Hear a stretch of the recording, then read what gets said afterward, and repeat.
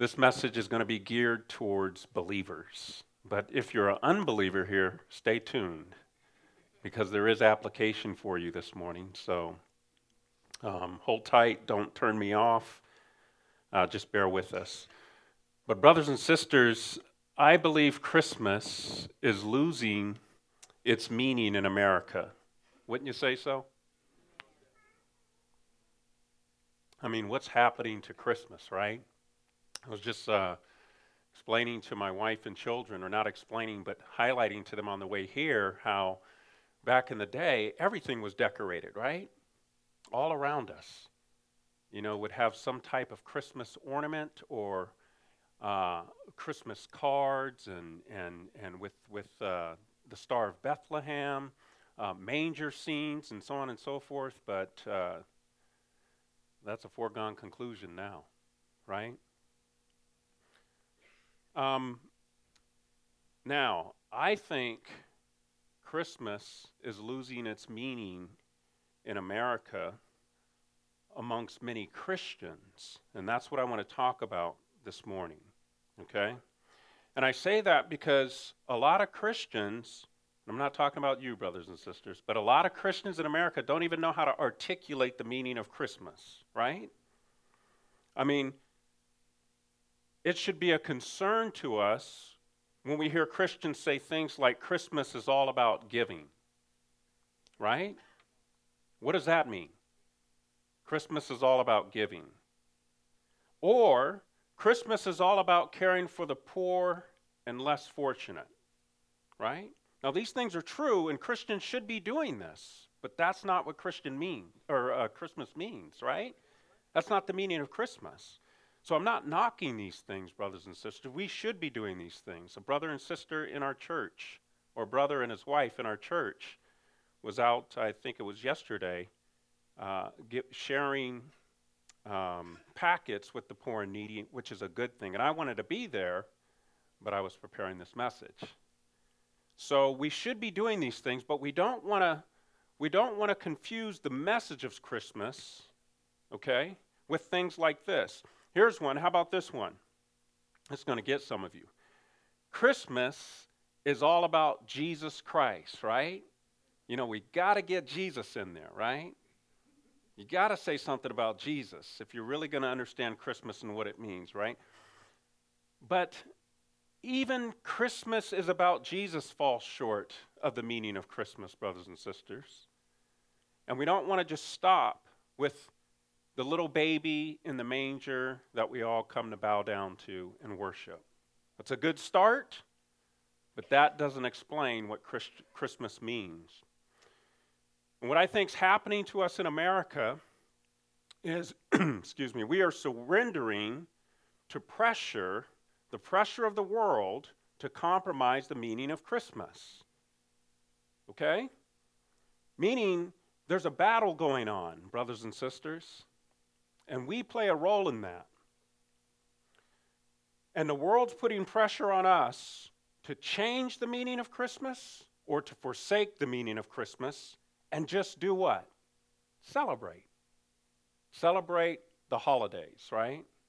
Celebrate who knows what. Just celebrate.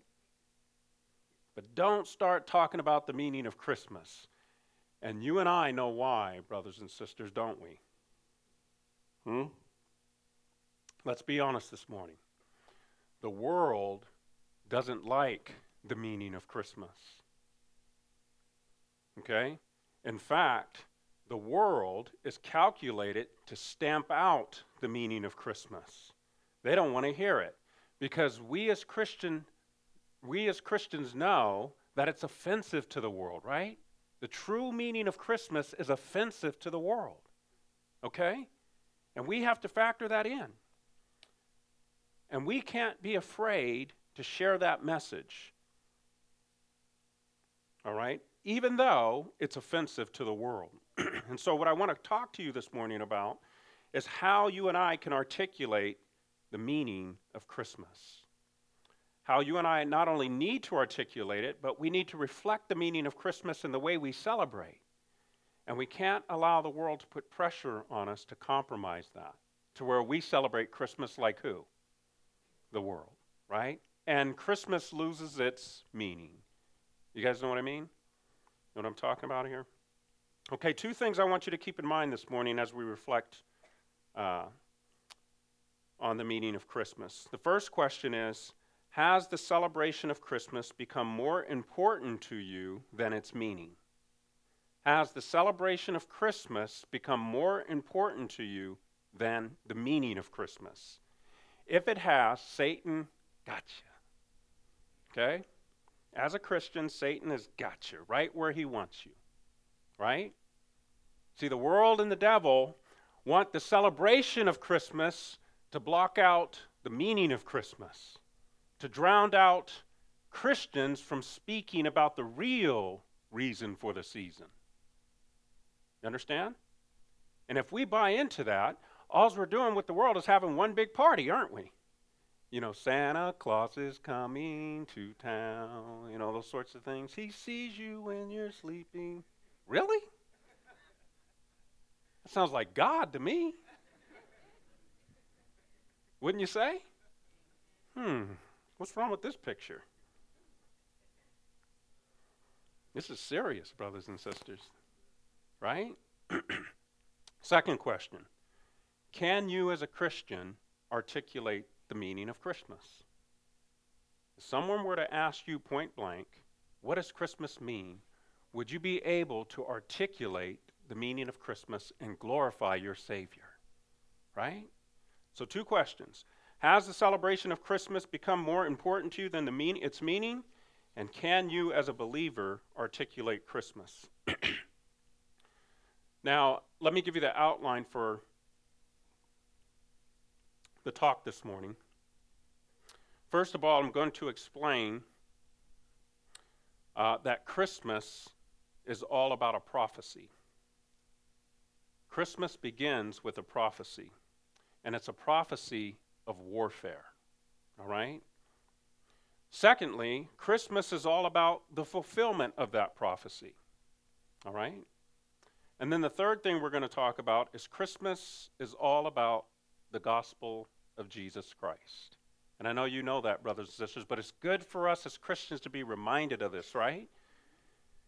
Because you and I are responsible to give hope to the world through this gospel.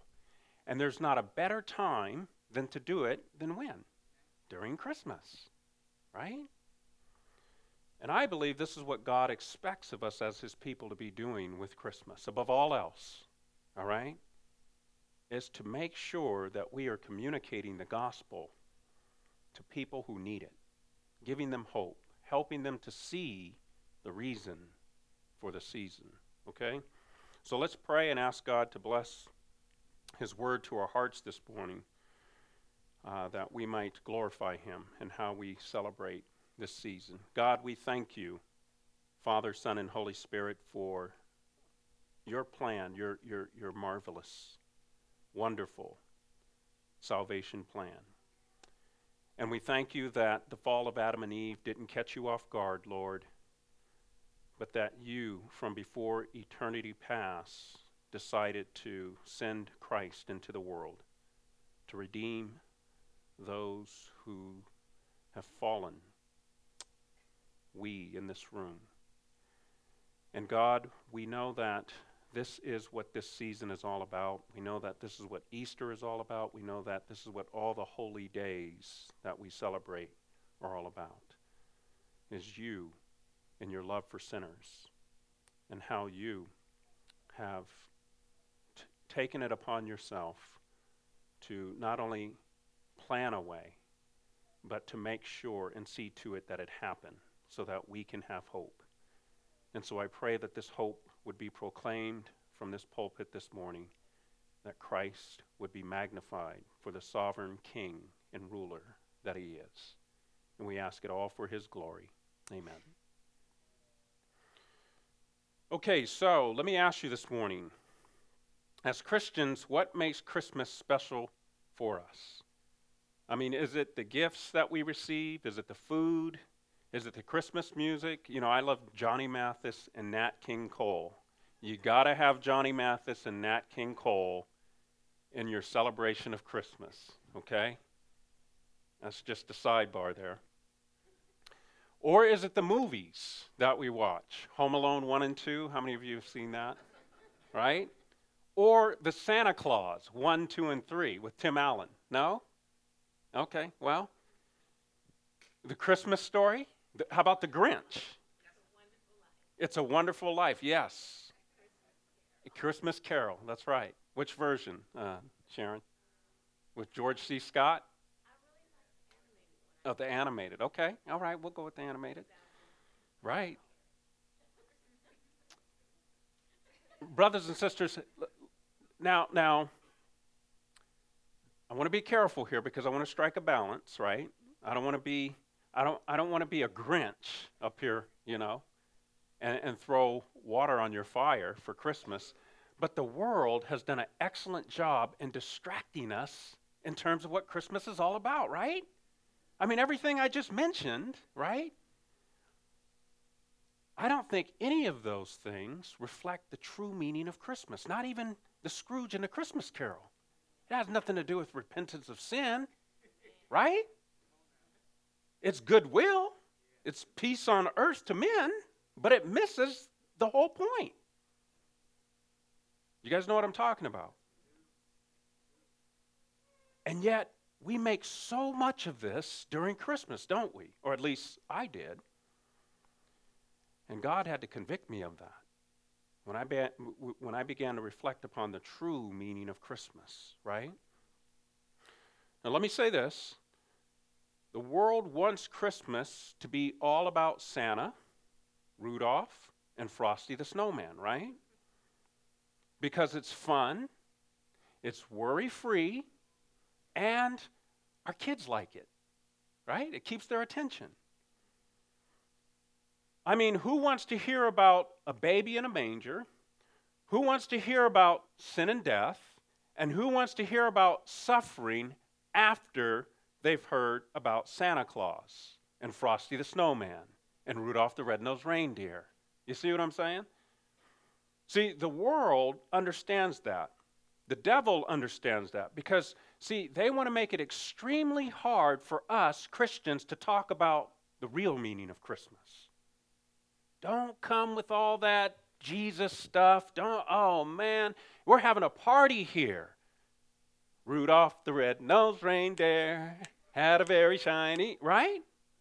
Just keep everything upbeat and fun and right? But don't start talking about the baby in a manger and why Jesus had to come and, we'll endure it, but don't do too much of that. You guys know what I'm talking about? We want to keep everything around here upbeat and happy. Happy, happy, happy, happy, right? Don't worry. Be happy. That's the motto of the world. That's what the devil wants you to be preoccupied with, while he takes away the meaning of the season. You understand? See, brothers and sisters, we cannot lose sight in this world that you and I are in a battle. That's the context that we're in. We're in enemy territory, and it will always be that way until Christ returns to set up his kingdom. Do you understand? And Christmas is right at the center of that. Christmas is a microcosm of this battle. Follow me? So don't think to yourself, hey, you know what? I wonder why, I wonder why people are, leaving out Jesus and why Merry Christmas is like code for Christians now, right? If somebody says Merry Christmas, oh, they must be a Christian. You guys know what I'm talking about? It's like code now. We don't use Merry Christmas around here, right? It's Happy Holidays or Winter Solstice or Winter Festival or whatever, but not Merry Christmas. Why? Why? Well, you and I know why. Christians know why. Because the devil's at work, we're in a battle, and he's working overtime to destroy the message of the gospel. He couldn't destroy Jesus, right? Like he tried. And so now Now that he couldn't destroy the Christ child, he goes after those who know what it's all about. Right? And he wants you and I to compromise its message. So men, women, boys, and girls don't get saved. You understand? See, we're in a battle, brothers and sisters. We are. And the way we celebrate Christmas reflects that, whether you realize it or not. The way you do Christmas says to the world, either you're for the kingdom of God and his glory, or you're making the world feel very comfortable right where they're at. You guys understand? You know? Don't worry, be happy. Let us eat, drink, and be merry, for tomorrow we're going to what? Die. Comfortable in their hopelessness. But we have the hope of the gospel. We have the message that brings life. So let me show you why or how all this got started. Turning your Bibles to Genesis chapter 3. And this is where Christmas actually begins. Genesis chapter 3. Christmas begins with a prophecy of warfare.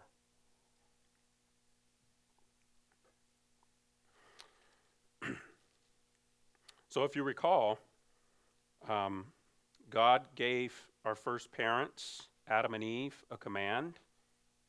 And with that command was a warning. He said, in the day you eat thereof, you shall surely die, right? Well, guess what? Adam and Eve ate thereof, and death entered this existence because of that choice. Romans chapter 5. By one man, sin entered into the world, and death through sin. Okay? The wages of sin is death. All right? And as a result of that choice, God being responsible for this creation, God being responsible for what he's made, steps in. And in verse 14, he says this, so the Lord God said to the serpent, because you have done this, you are cursed more than all cattle and more than every beast of the field. On your belly you shall go, and you shall eat dust all the days of your life. Now, let me say this. This is a side note. Now, we might think that this is myth, this is fairy tale, but think about it, brothers and sisters. Go out and look at a snake, and what is it doing? It's on its belly. Wow.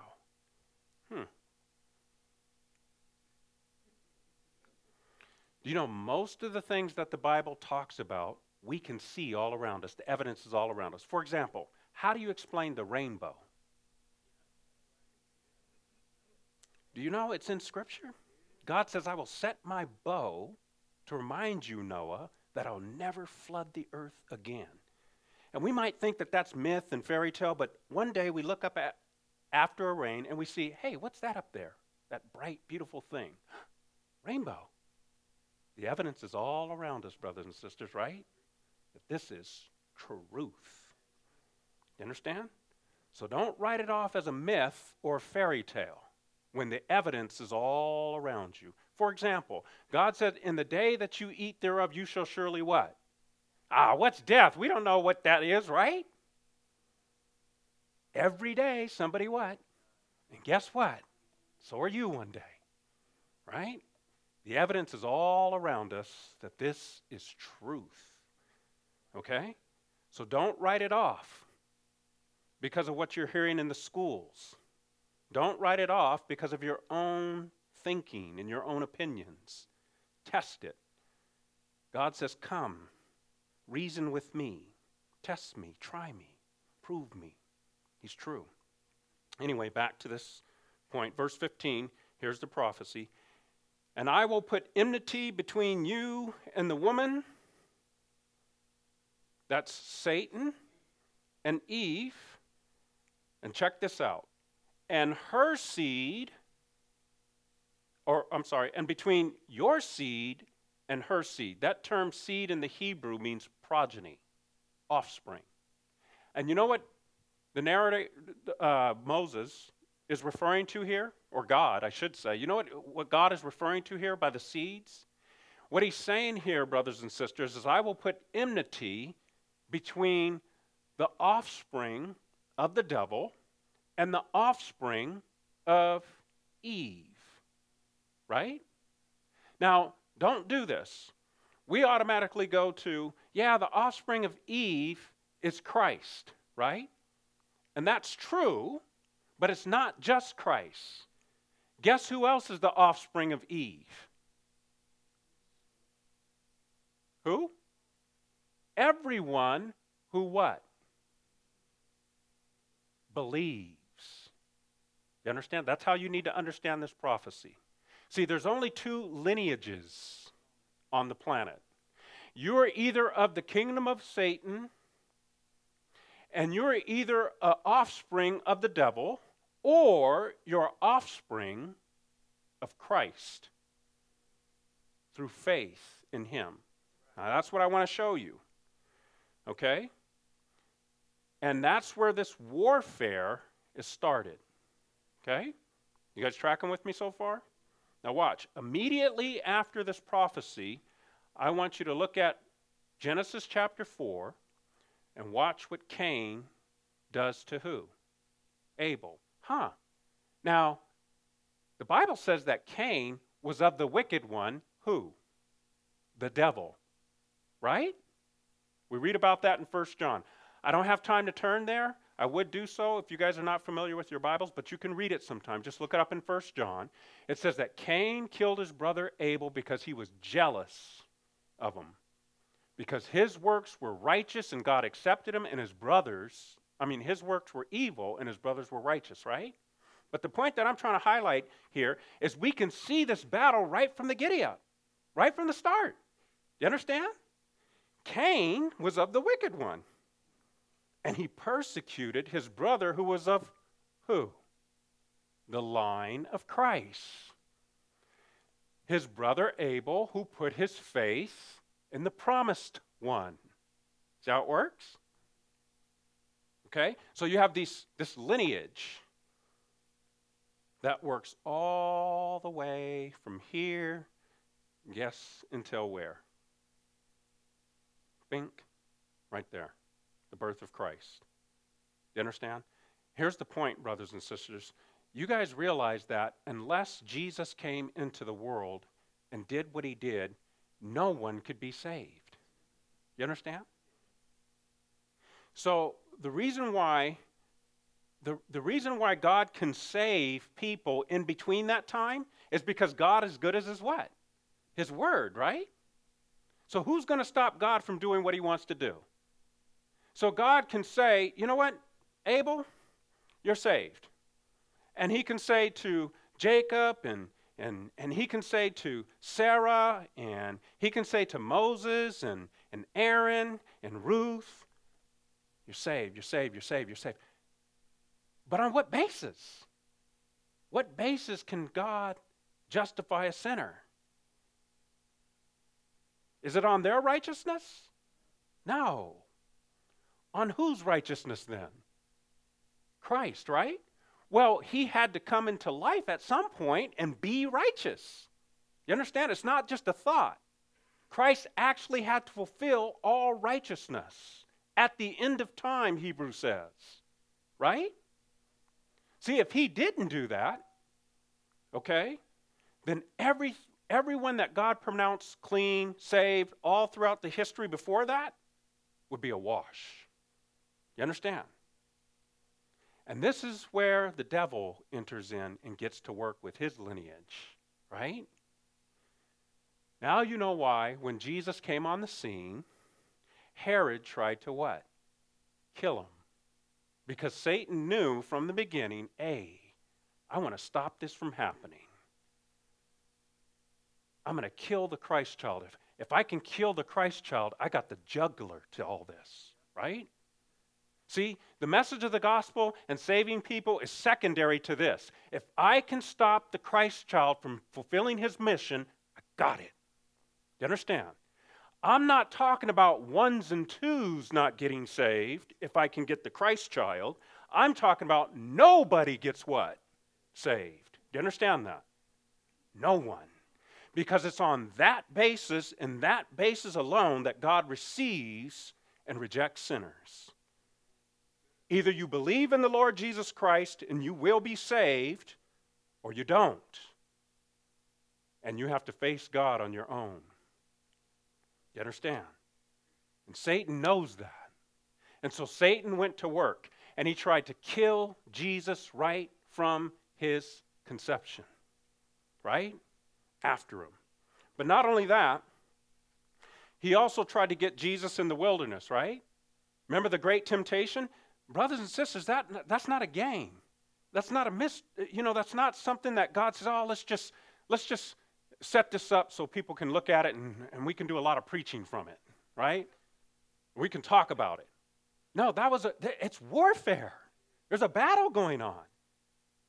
Satan was trying to get Jesus to sin just once. That's all he had to do, one time. Our lives are full of sin, right? There's not a day that goes by that we don't sin. You get that, right?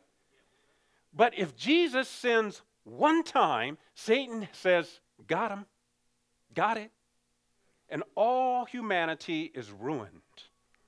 You understand that? See how important this coming is? You see how important Christmas is? You see what's going on here. You guys know what I'm talking about. This is huge. Right? And not only did Satan try to knock Jesus off his throne through the temptation, even in the garden. How many of you have seen Mel Gibson's, and I'm not endorsing it, but I'm just asking, okay? How many of you have seen Mel Gibson's rendition of the death, burial, and resurrection of Jesus Christ? It's called The Passion, right? How many of you have seen that? I've seen that movie, okay? And one of the things that I appreciate about that movie is the graphic nature of it, because that graphic nature helped me to realize, I was like, man, God, you went through that. And he did. The Bible actually describes it that way, that his visage was marred beyond recognition. Do you understand that? This man was beaten to a pulp. Do you understand? I'm like, what is going on here? Why does humanity do that kind of stuff to another human being? Do you understand that? All of us should have our jaws dropped. Just what is happening to us? Well, we can do that to another human being. You understand? Satan was in the garden right with Jesus, okay? And his one last ditch effort to try to get Jesus to compromise what he was doing. And Jesus cried out, Lord, if there's another way, let this cup what? Pass from me. Because I don't really want to have to do this if there is another way. And the horrific pressure that man was under for our sakes, brothers and sisters, I don't think any of us will be able to comprehend it. Not even through a movie, right? We just have to shut down and say, Lord, I don't get it. Just be merciful to me, the sinner, Lord. Just be merciful to me. Have mercy on this poor, wretched soul. You understand? What's the point in all this? The point is the devil knew that if he could stop Jesus from accomplishing his mission, no one would get saved. And there would be no reason for the season. There would be no Christ child stuff. Wouldn't celebrate this stuff. Okay?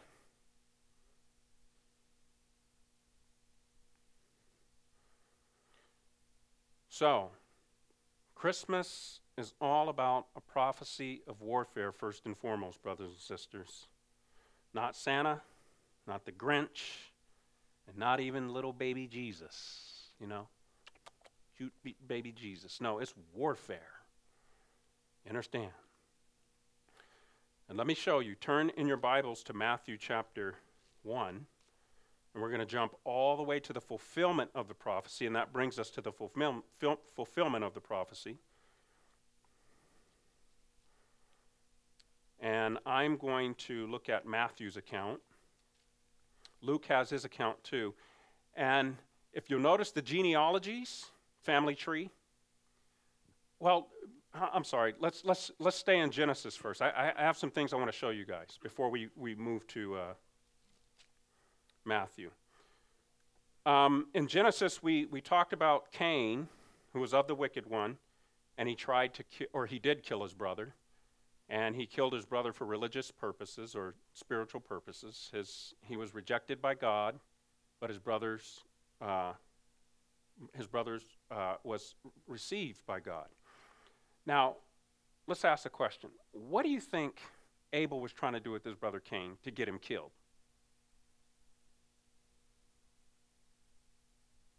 Witnessing, right? Sharing. Bro, you can't get right with God through your works. Come on, right?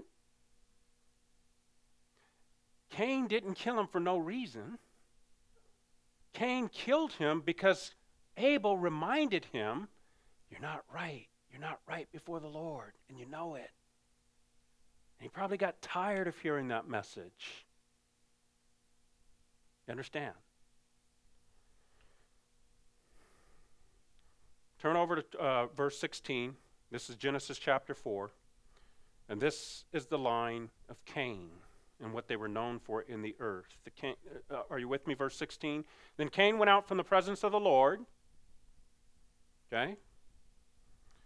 Went out from the presence of the Lord, a fugitive, a vagabond, and a wanderer on the earth. No fatherly care any longer. Disconnected from God. Down here on the planet to fend for himself. Wondering about life and death and so on and so forth. No father. Right? Watch what he does on the planet. And Cain knew his wife, and she conceived and bore Enoch. That's not the Enoch who's the seventh from Adam. We'll read about him in a minute.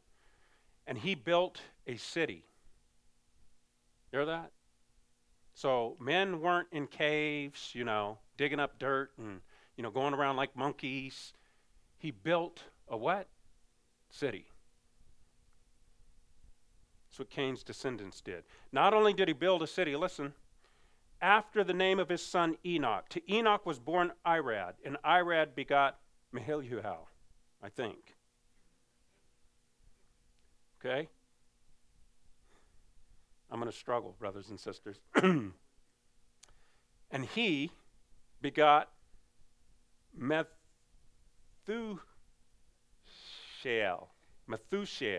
I get that right, Phil? Okay? This is an easy one here. And he begot Lamech. Then Lamech took for himself two wives, the name of one Adah, and the name of the second Zillah. And Adah bore Jabal, listen, and he was the father of those who dwelt in tents and have livestock. Wow. Cain, in his line, was very what? Industrious on the earth. They gave themselves to things like building cities and carpentry and music and livestock and cattle. They made a life out of that on the earth, right? You guys with me? Let's keep reading. His brother's name was Jubal. He was the father of all those who play the harp and flute, musicians. Tubal Cain, the tuba. Tubal Cain. All right? Then Lamech said to his wife, okay, now let's so you guys get the point. Now watch the other line. Track with me. This is right after the prophecy, right? Watch. Look at verse 25. And Adam knew his wife again, and she bore a son and named him who? Seth. Now watch what Eve says. For God has appointed another seed for me instead of Abel, whom Cain killed. Now watch this. And as for Seth, to him also a son was born, and named him Enosh. Then men began to do what? Call upon the name of the Lord. See the difference between the two lines? You got one line, Cain's, who's industrious, who's making a name in the earth and doing all this stuff. You got another line where they're praying. You understand? Churchgoers. You understand? People who know God, people who make that their heritage on the earth, walking with the Lord, praying to God, living out the faith. You say, but that's a stretch. You're reading too much into that. That's not really what the narrator's doing here. Let's keep reading. So if you look at chapter 5, this is the book of the genealogy of Adam. In the day that God created him, he made him in his likeness, in the likeness of God. He created them male and female and blessed them and called them mankind in the day they were created. And Adam lived 130 years, and he begot his own son in his likeness after his image, named who? Cain, right? Or Abel, right? No. Who's name there? Seth. Cain's not even mentioned. Do you understand? And if you trace this whole line, mentioned in chapter 5, and you trace it and compare it with Luke, guess where it leads all the way to? Jesus. You understand? The people of God on the planet who by faith put their trust in the promises of God, starting with Abel. You guys with me? And you and I, who have the truth, should be teaching our children how to call upon the name of the Lord. Just like Abel did. And just like his boy did. And just like his boy did. And just like his boy did. All the way down the line. And leave salvation to the Lord. You guys with me? Cain's not mentioned in this line. And none of his descendants are mentioned in this line. Because they were the wicked one. The seed of the woman. Or not the seed of the woman. The seed of the devil. They were doing the devil's work on the planet. Cain didn't want anything to do with the gospel. He rejected that so much that he killed his brother. Who was moving him? The devil. You guys understand?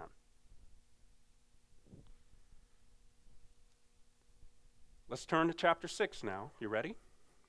And what I'm doing, you guys, is I'm trying to give you guys an idea of how you should read your Bible. There's a flow. See the way I'm taking you through it? If you read it the way some scholars will tell you to, or on your own, it'll be all choppy. You'll be like, what's Genesis chapter 1 and 2 have to do with 3? And what does 3 have to do with 4, 5, and 6? And why is God just breaking in with the genealogy? But see how it flows now? The two lines, and then God mentions Cain and what they were doing on the earth, and he goes over to Seth, and how people began to call upon the name of the Lord, because God is highlighting the history of humanity. And it doesn't matter whether you're Chinese, or Middle Eastern, or African, or American. All of us should be teaching this to our children. Not American history, not Chinese history, biblical history. This is our history. This is what it's all about. You understand? This unites us all. You see? Now, in chapter 6, and we'll stop here for the Genesis record. I'd love to continue on, but now it came to pass when men began to multiply on the face of the earth, and daughters were born to them, that the sons of God, you know who the sons of God are? The line of who? Seth began to mix with who? Cain's line. You understand that? And the earth began to corrupt itself as a result of that. You guys with me? And I'm mentioning that because that's the lesson for us. We, as the people of God, are not to mix with the unholy seed, if you will. Now, having said that, I know we got to be careful. I'm not talking about, I don't say that to get legalistic, and I don't say that, you guys, to become holier than thou and all that. Just bear with me. I can't say it all in one sermon. But my point is this. The Bible has a record where the holy seed, the children of God, began to mix and mingle with who? Unbelievers. The sons of men saw that the sons of God saw that the daughters of men were what? Beautiful. They're like, wow, she's a knockout. By God's grace, of course. But they wanted it. And you guys, this plays itself out all throughout our history, right? God told Israel not to mix and match with who? The people around you. Why? Because you're going to corrupt the holy seed. He's not saying by that don't love them. God's not prejudiced. God's not a racist.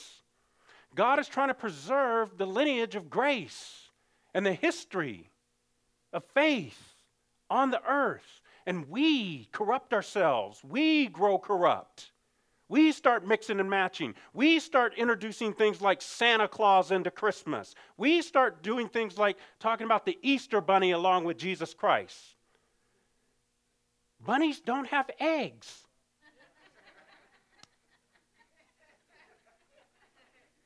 Duh. Right? See, and before you know it, we're mixing and we're mingling. And guess what? The meaning is taken right out. You know those Christians, man? They're a bunch of what? Hypocrites. Or, if we're not hypocritical, not us, by the way, the other ones out there, okay? Or, I say that tongue in cheek, okay? Or, you know, those Christians, there's something different about them. Nah, they're just like us. They talk like there's something different about them, but when we get close to them, they like what we like. You know, men, right? We like the Megan Foxes on the Transformer kind of girl, right? Or we like the Beyonce. You know, that's got it all, right? You guys know what I'm talking about? But we don't look for the godliness in them anymore, right? And we start mixing and mingling and getting real close with the world. And God says, hold on. What are you doing? Who, me, Lord? Yeah, you. Where's your values? Where's your trust? Where's your hope? Where's your confidence? Who's it in? You understand? See what Christmas is all about? We are at war, brothers and sisters. We are. We're in enemy territory. That's what faith says about this life. We walk by faith, not by sight. We trust the Word of God and how it filters life, not our feelings, not our perspectives, and not the so-called experts. You guys with me? Because they will rob you of your faith if you let them. If you let them. Because they're already set against God and His ways. You understand? And Christmas is no exception. It's no exception. The world has put pressure on us to compromise the meaning of Christmas through celebration, right? Meaning, hey, you know those Christians? We'll party with them and we'll make Christmas fun and they'll stop talking about the gospel, but don't say anything. You know, and so you and I, when we go to the Christmas parties or whatever, you know, we're all awkward, right? It's hard to talk about the gospel, right? Because we feel about that small. We feel like we don't fit in. We feel like, man, Lord, the way our culture is right now and the political correctness or whatever, man, it's getting harder and harder to talk about you, Lord, and what really matters, right? They know that. Not all of them. But the devil does. And the ones who set themselves in opposition to the gospel do, just like we read last week, right? Or the last time I preached. The enemies of the gospel, right? But not you and I, brothers and sisters. We got to hold the line. We got to continue to glorify our Lord. We got to continue to be the last people standing, if you will. Even when Christmas, the way you and I celebrate it, is ancient or old fogey or, you know, just flat out boring and nobody does it. Nonsense. Nonsense. This is what Christmas is all about. Do you know Jesus? Have you been set free from your sins? That's what He's come into the world for. Okay? Let's turn to the prophecy fulfilled, Matthew chapter 1. And I'll conclude here.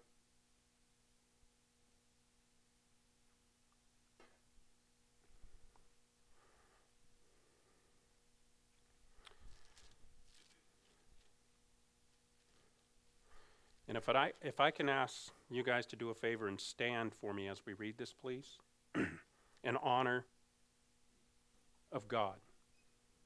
All right? This is the Christmas story. Matthew chapter 1, I'm not going to read the lineage of Christ or the genealogy, but you can read that on your own time sometime, and it's exact with what we read in Genesis and all the other genealogies that mark out Jesus' lineage. Verse 18 is where we're going to start. Now the birth of Jesus Christ was as follows. After his mother Mary was betrothed to Joseph, before they came together, she was found with child of the Holy Spirit. Then Joseph, her husband, being a just man, and not wanting to make her a public example, was minded to put her away secretly. But while he thought about these things, behold, an angel of the Lord appeared to him in a dream, saying, Joseph, son of David. Hear that? Joseph, son of who? Tracing the lineage. Okay? Joseph, son of David, do not be afraid to take you Mary, your wife, for that which is conceived in her is of the Holy Spirit.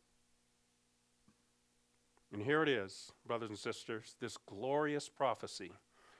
And she will bring forth a son, and you shall call his name Jesus. Now listen, you shall call his name Jesus, for he will save his people from their what? You hear that? That's a proclamation, brothers and sisters. What he's saying is, this is going to be done. You understand that? God has decreed it from the beginning, Genesis. And I'm commanding you, Joseph, to name him Jesus. Why? Because he will save his people, all those who trust in him, all those who put their faith in him, from their sins. And nothing's going to stop that. Do you understand? That's why he was called who? Jesus, the anointed one, Christ. The one handpicked by God to destroy the work of the devil. Let's continue. So all this was done that it might be fulfilled, which was spoken by the Lord through the prophet. There's the prophecy, saying, Behold, the virgin shall be with child and bear a son, and they shall call his name Emmanuel, which is translated God with us. Then Joseph, being aroused from sleep, did as the angel of the Lord commanded him, and took to him his wife, and did not know her till she had brought forth her firstborn son, and he called his name Jesus. You may be seated. He called his name Jesus. Why, brothers and sisters? Because he will save his people from their sins. End of story, right? Here's the hope. Here's the hope for us. Here's what's at stake. See, if we lose this meaning, this is the meaning of Christmas right here. The fact that Jesus Christ came into the world specifically to save his people from their sins. If you don't proclaim that, then you don't understand Christmas. You understand? If you don't talk about sin, if you don't talk about why people have to be saved from sin, if you don't talk about the only Savior from sin, not yourself, but the sacrifice, then you don't understand the meaning of Christmas.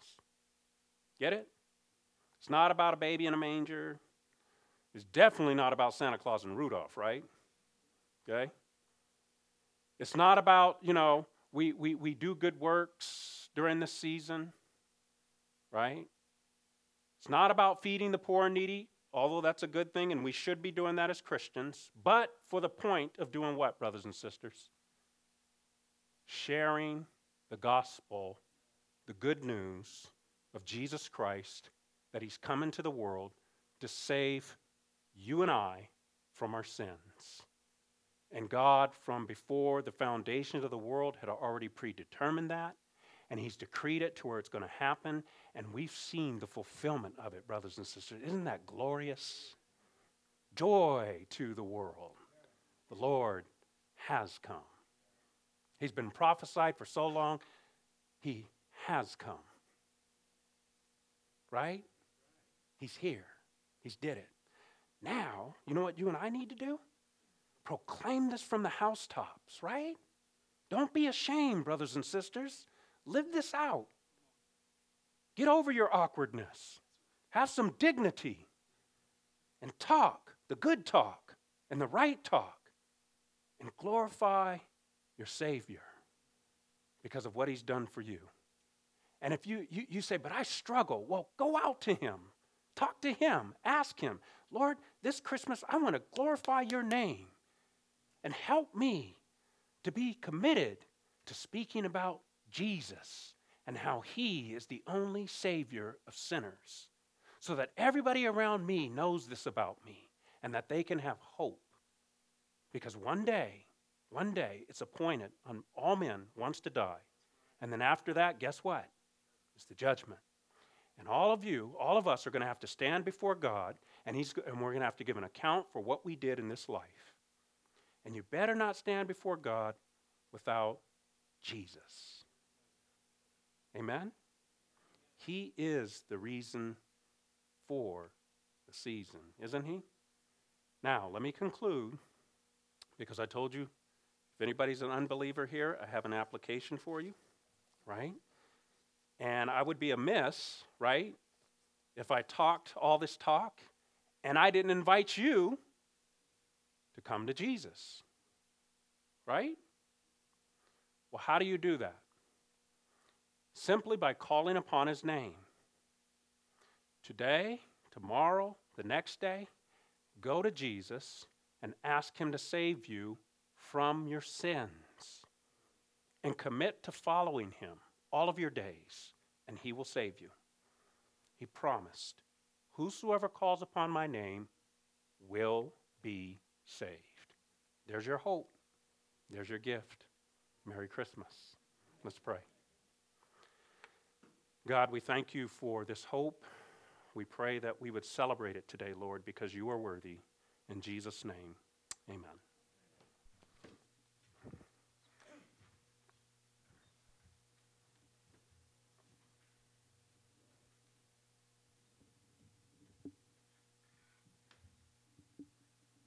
Praise God for his word, amen.